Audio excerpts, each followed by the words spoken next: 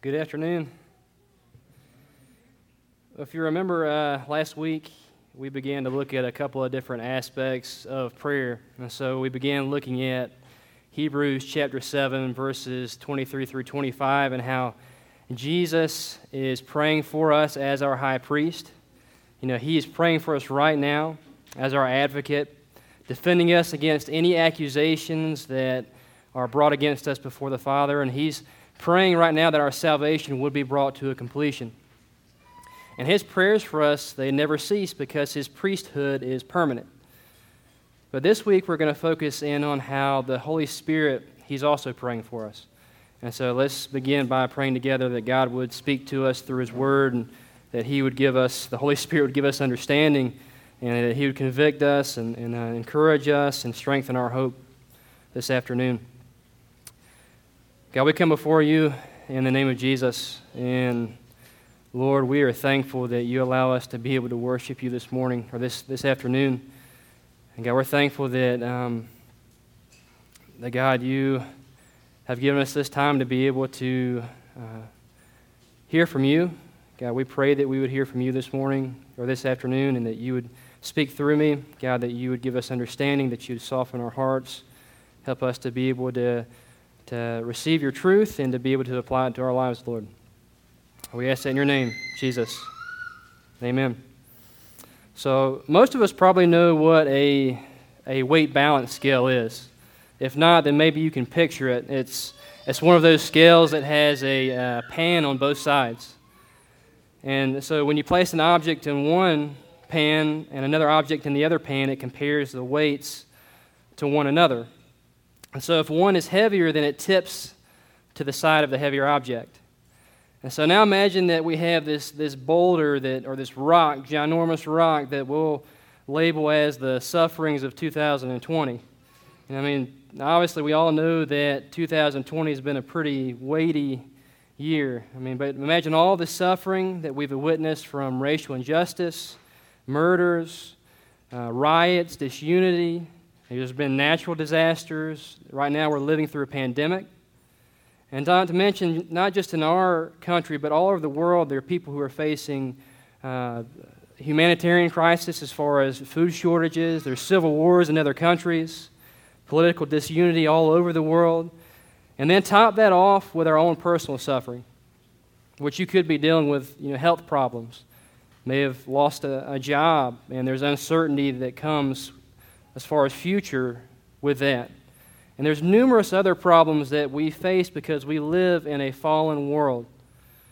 And if we were to place that boulder of the weight of the suffering of 2020 that we've experienced and the suffering of others that overwhelm us on one side of that weight balance scale, and you can picture us standing under that, then at times it can feel like it's going to be unbearable, like we're going to be crushed under that weight. But what if we were to take a much larger boulder of hope that far outweighs the boulder of our suffering and place it on the other side of that scale? Then that hope makes our suffering more bearable. Even though it's difficult, it makes it more bearable. And I like what Tim Keller says in his book, Walking with God Through Pain and Suffering. He says, "Suffering is unbearable if you aren't certain that God is for you and with you." And so what is one of those larger boulders of hope that makes our present sufferings more bearable? I believe that Paul, he gives us one of those to place on the other end of the scale today in our passage in Romans chapter 8, verses 26 through 27. He communicates a truth about the Spirit's work in our life that God uses to strengthen our hope. And so if you have your Bibles, please take them and turn to Romans chapter 8. And as you turn there, I just want to give us a real brief context of the book of Romans. Paul wrote this letter to a church in Rome that was made up of both Jewish and Gentile believers. And there are many different reasons why he wrote this letter, but one of the major reasons that we need to know about today is that he wants to strengthen their beliefs in the gospel. They know the gospel, but he wants them to have an even deeper understanding, a deeper knowledge of the gospel, which is what we're doing today as well. And so let's read Romans. We're going to read Romans 8, 18 through 28, just to give us some context about what Paul is specifically saying in 26 and 27. So let's start in verse 18 and read through 28 together. Paul wrote, For I consider that the sufferings of this present time are not worth comparing with the glory that is to be revealed to us. For the creation waits with eager longing for the revealing of the sons of God. For the creation was subjected to futility, not willingly, but because of him who subjected it, in hope that the creation itself will be set free from its bondage to corruption and obtain the freedom of the glory of the children of God. For we know that the whole creation has been groaning together in the pains of childbirth until now. And not only the creation, but we ourselves who have the first fruits of the Spirit groan inwardly as we wait eagerly for adoption as sons, the redemption of our bodies. For in this hope we were saved. Now hope that is seen is not hope, for who hopes for what he sees? But if we hope for what we do not see, we wait for it with patience. Likewise, the Spirit helps us in our weakness, for we do not know what to pray for as we ought, but the Spirit himself intercedes for us with groanings too deep for words. And he who searches hearts knows what is the mind of the Spirit, because the Spirit intercedes for the saints according to the will of God. And we know that for those who love God, all things work together for good, for those who are called according to his purpose. And so in verses 18 through 25, Paul describes how for followers of Christ, the sufferings of this present time are not worth comparing to the glory that is to be revealed to us. But right now he describes how followers of Christ, along with all of creation, groan as we experience these sufferings. And so as we experience the weight of all of our sufferings, similar to the ones I mentioned at the beginning, we, along with all creation, groan, which means this kind of like inward just sigh of frustration. And it's not a sinful sigh of frustration. It's a right response because we long for things to be made right again. And we're always battling with sin, struggling with temptations, and also just the effects of sin on our bodies. You know, we grow old, we get weak, we get sick, and all of these things are consequences of sin entering into the world. And Paul says that as believers, we groan inwardly because of all this, but we can also wait eagerly with patience, knowing that with the certainty that our salvation will be brought to a completion, the full redemption of our bodies. And so he's reminding us that we have this future hope in our present sufferings, that one day there will be no more struggling with sin, there will be no more pain or suffering caused by sin being present in the world. And one day we'll be saved completely from the presence of sin altogether. And all the weight of our suffering will be nothing compared to the glory that will be revealed to us. And as we wait for this, we wait with a concrete hope, knowing that God has promised us in this in Christ, and He'll fulfill His promise. And so Paul, he strengthens our hope by helping us better understand this. But in the two verses that we're going to focus in on, Paul also strengthens our hope by helping us better understand how the Holy Spirit is presently working in our lives right now. You know, even as we struggle in weakness in our suffering. And so our main idea today is going to be strengthen your hope by understanding how the Spirit is praying for you. So that's our main idea, strengthen your hope by understanding how the Spirit is praying for you. And so how do we do this? We're going to accomplish this by trying to understand two things. And this is going to be kind of our two subpoints for today. The first is why the Spirit prays for us. Why the Spirit prays for us. And then the second is how the Spirit prays for us. So the why and the how. And so let's focus on why the Spirit prays for us. Paul writes in verse 26, likewise, the Spirit helps us in our weakness. And so he says, likewise, pointing back to verses 18 through 25 and how God sustains us through the hope that He gives us in our present sufferings, through the promise of one day, we're going to be fully redeemed. Likewise, or similar to that, the Spirit also sustains us because He helps us in our weakness. And so we have a future hope, but the Spirit is also presently helping us. He's joining with us, and this is a picture of Him coming alongside us and bearing the weight of our burdens. Maybe you can picture a weightlifter doing squats, and he has this just enormous amount of weight on his back, and he's on his last few reps. And as he goes down, his knees are about to buckle. But someone steps in and keeps him from being crushed under that weight. The Spirit steps in and helps bear the weight of our sufferings. Why? Well, Paul says, because we're weak. And it's kind of interesting because Paul doesn't exclude himself here. We think of Paul being this strong and mighty character throughout the Scriptures, and God uses him mightily. But Paul doesn't exclude himself from being one of the ones who are weak. He says, who helps us in our weakness. This is a universal weakness that all believers struggle with. And so how are we weak? Paul writes in verse 26, for we do not know what to pray for as we ought. Part of our weakness as believers is that we don't know how to pray as we should. And I believe that there are at least two different ways that we don't know how to pray. The first being that we don't have the words. Sometimes we just don't have the words to know how to pray. And what I mean by this is that there are times where we go through situations where we're so overwhelmed with what's going on in the moment that we just can't find the words. The suffering that we're experiencing is difficult, and in our weakness, we don't know where to start. We don't know how to articulate what we need to say to bring it before the Lord in prayer. There have been times where I've just gotten down on my knees and before the Father, and I don't know what to say, and I even find myself praying to the Father that I don't know how to pray about this specific situation. Maybe you've experienced those moments. We just don't know what to pray. We don't have the words. And I definitely think that's part of what he's saying, that we don't have the words to know what to pray in certain moments, but also I believe that there's more to our weakness than just that. Our weakness also means that our knowledge of God's will, it's limited. So our knowledge of God's will is limited. There are times where we think that we knew how to pray within specific situations, and we think we're praying according to God's will, but we're not. A big part of our weakness that leads to us not praying as we should is that we don't know every detail that there is to know about God's will for our lives. And I believe that for us to understand this, that we need to know and understand the difference between the two different wills of God. God's revealed will and His hidden will. If you remember a few weeks ago, Pastor Andy, when preaching on the Lord's Prayer, specifically on verse 10, where Jesus teaches us to pray, your will be done, he briefly addressed this. I believe it's important for us to briefly address this today as well because it helps us to better understand what Paul is saying when he says that we're weak. And so the revealed will of God, this is God's will for us that's clearly been revealed in the Scriptures. These are things that we can be certain of and know that it is His will for us. And we can pray according to these truths that He's revealed to us in the Scriptures and know that we're praying according to God's will.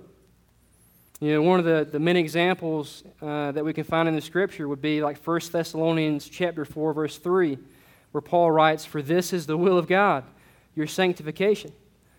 And so we can pray that God would sanctify us and know that we're praying according to His will. And so that's the revealed will of God, the truths that we know from Scripture, that He's clearly stated is His will for us, and we can pray according to His will. But there's also the hidden will of God. This is God's will for us that He hasn't revealed to us in the Scriptures. Some examples could be like, what job we should take, or who we should marry, or whether or not He'll answer our prayers to take us out of a specific situation of suffering that we're going through.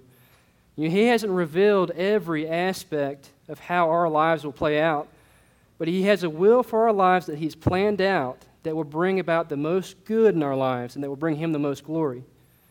Think about this in regards to our prayer lives. There are times when we pray for good things and He says no because it's not His will for us. We pray for a specific job that would be, absolutely wonderful for us to have. And there's nothing wrong with that job, and God could provide for your family through it. He could use the way that He's gifted you within that specific job. And you can go down all the boxes and check off why this has to be that perfect job that God has planned out for me, that has to be His will for me, for my life, and then He'll say no because it's not His will for your life. Or maybe you've been struggling with some kind of physical problem, a specific kind of health condition, and you think, if God would only heal me of this pain and this physical suffering that I'm going through, then He could use me in much greater ways. But then He says no, because He has other plans for you. Part of our weakness that we all experience is that we are finite human beings who do not know every detail of God's will for our lives. And so, in a way, our sense of weakness, it drives us to pray, but our weakness also prevents us from praying as we should, right? Even Paul struggled with this. In 2 Corinthians 12, Paul wrote about how he was afflicted and that he prayed to the Lord 3 different times to take this affliction from him, or what he referred to as the thorn in the flesh, a messenger of Satan who'd been sent to torment him. But God said no, because that was not God's will for Paul's life. Paul prayed for a good thing, but because of his weakness of not knowing every detail of God's hidden will for his life, he prayed in a way that didn't align with what God's will was for him.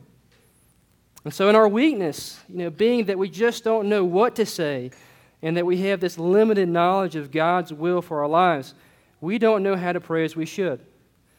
And this is where the Holy Spirit comes alongside us to help us in our weakness. This is why he intercedes for us. And so how is he praying for us? Well, Paul writes in the second half of verses 26 and 27, "But the Spirit himself intercedes for us with groanings too deep for words. And he who searches hearts knows what is the mind of the Spirit, because the Spirit intercedes for the saints according to the will of God." So understand that the Spirit, the Holy Spirit, he indwells all believers, which basically means that when we trust in Christ for salvation, he takes up permanent residence within us. In John 14:17, Jesus revealed to his disciples this truth.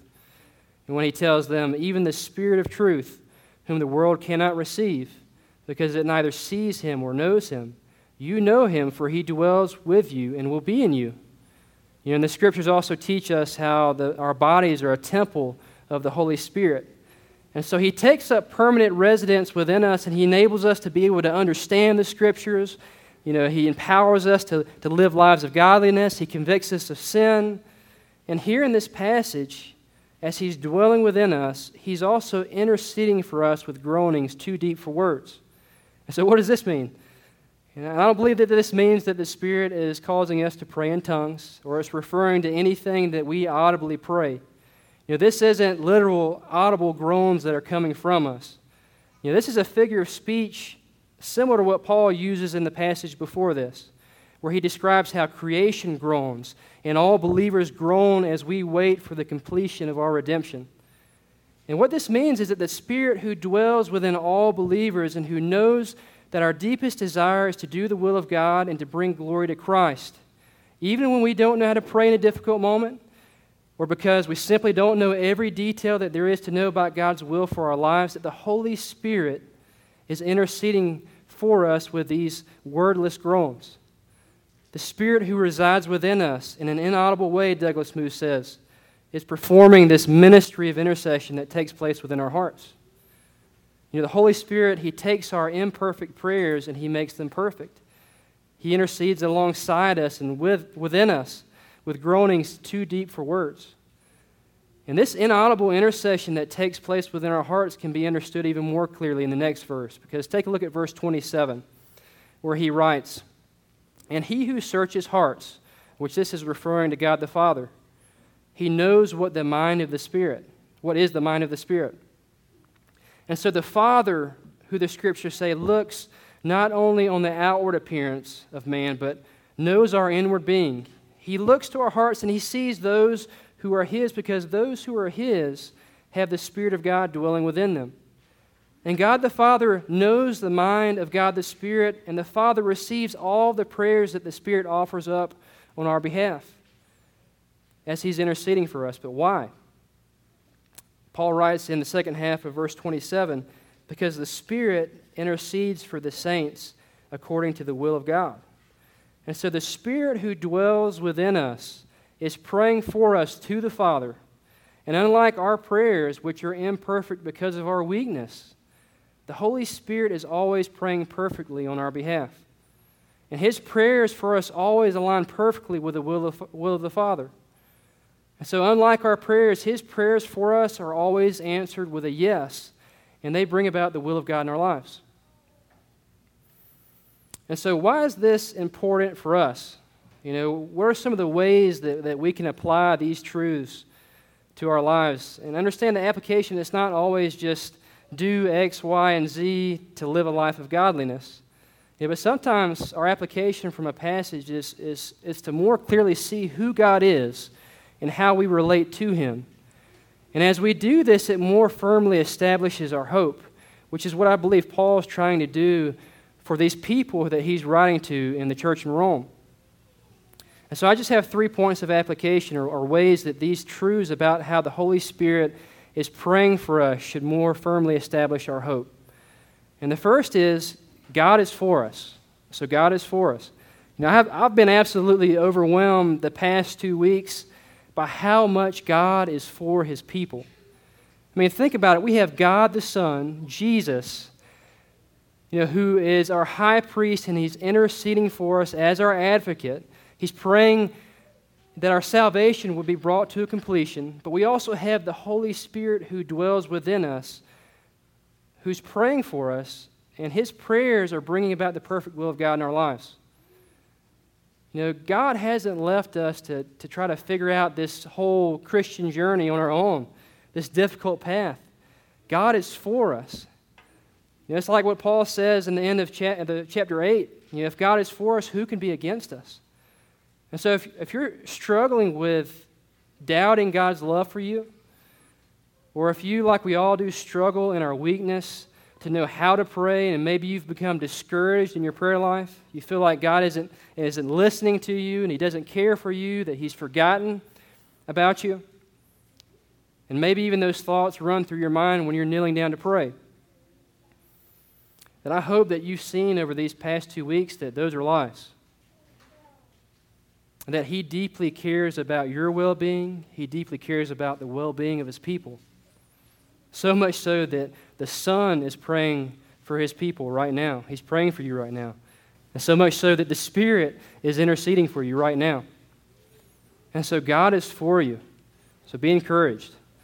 Secondly, God's will is not going to be derailed because of our weakness.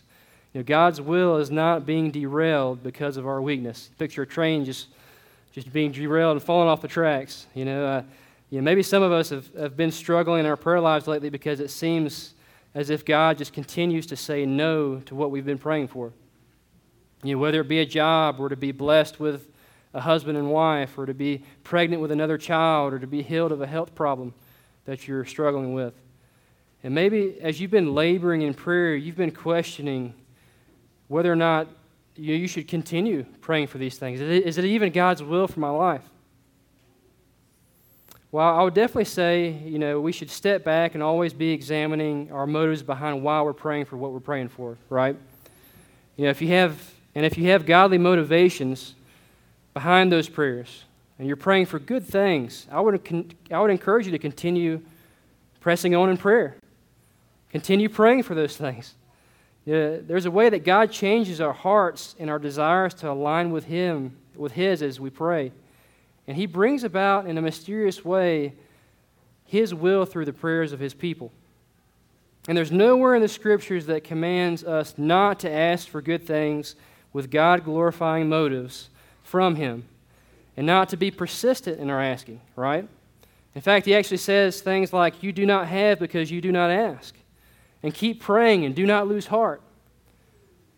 But as we do this, also understand that there are reasons that God says no now and yes later on as we're persistent praying. And there are reasons why God says no now and the answer never changes. Tim Keller says in his book on prayer, he writes, God will either give us what we ask or give us what we would have asked if we knew everything He knows. So listen to that again. It says, God will either give us what we ask or give us what we would have asked if we knew everything He knows. And so if we knew everything that God knows, then some of the ways that we would pray would likely change. Many of the things and the outcomes that we pray for would be different if we knew everything that He knew. Because we would be able to see that what the result would be in the end, how things would work out for our best good and the good of His people, and work out in a way that would bring Him the most glory. but we don't know every detail of His will for us. However, the Spirit does, and He's praying for us right now. And even though we're persistent in asking for good things with God-glorifying motives that may not align with His will for us, we're not going to derail God's will for our lives. In fact, in verse 28, Paul writes, "And we know that for those who love God, all things work together for good, for those who are called according to His purpose." And so God, He's working out everything according to His perfect will. And even though at times it's a mystery to us, we can trust that everything that He's allowing to come about in our lives is for our best good and that it will bring Him the most glory. Even though at times this can be absolutely difficult and we don't understand how He's working. And one of the ways that He does this, that He brings about all these good things and brings and guarantees that He's going to work out all things for His greatest glory and for our good, is through the prayers of the Spirit who intercedes on our behalf. And so God's will is not going to be derailed because of our weakness. And the third point of application is, do you have the Spirit? Similar to last week, when I asked you if you know whether Christ is your advocate and whether you know if He's interceding to the Father on your behalf. I ask again today, is the Holy Spirit dwelling within you? Is He praying on your behalf that God's perfect will come about in your life? Do you have this concrete hope in your present sufferings because the Holy Spirit is praying for you right now? And if not, and you're wondering, well, what do I do to receive the Spirit? And the Scriptures tell us that we need to turn from our sin and receive Christ who saves by faith. And when we do this, He takes up permanent residence within us, sealing us until the day of redemption, which means that our salvation is secure. So it's not only secure because of Christ's finished work and His permanent priesthood, but it's also secure because of the work of the Spirit who dwells within us permanently. And He enables us to live for His glory. So I would encourage you to turn to Christ and receive salvation in Him.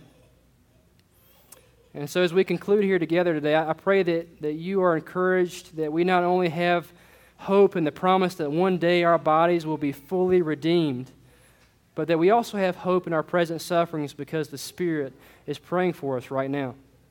And so let's pray together.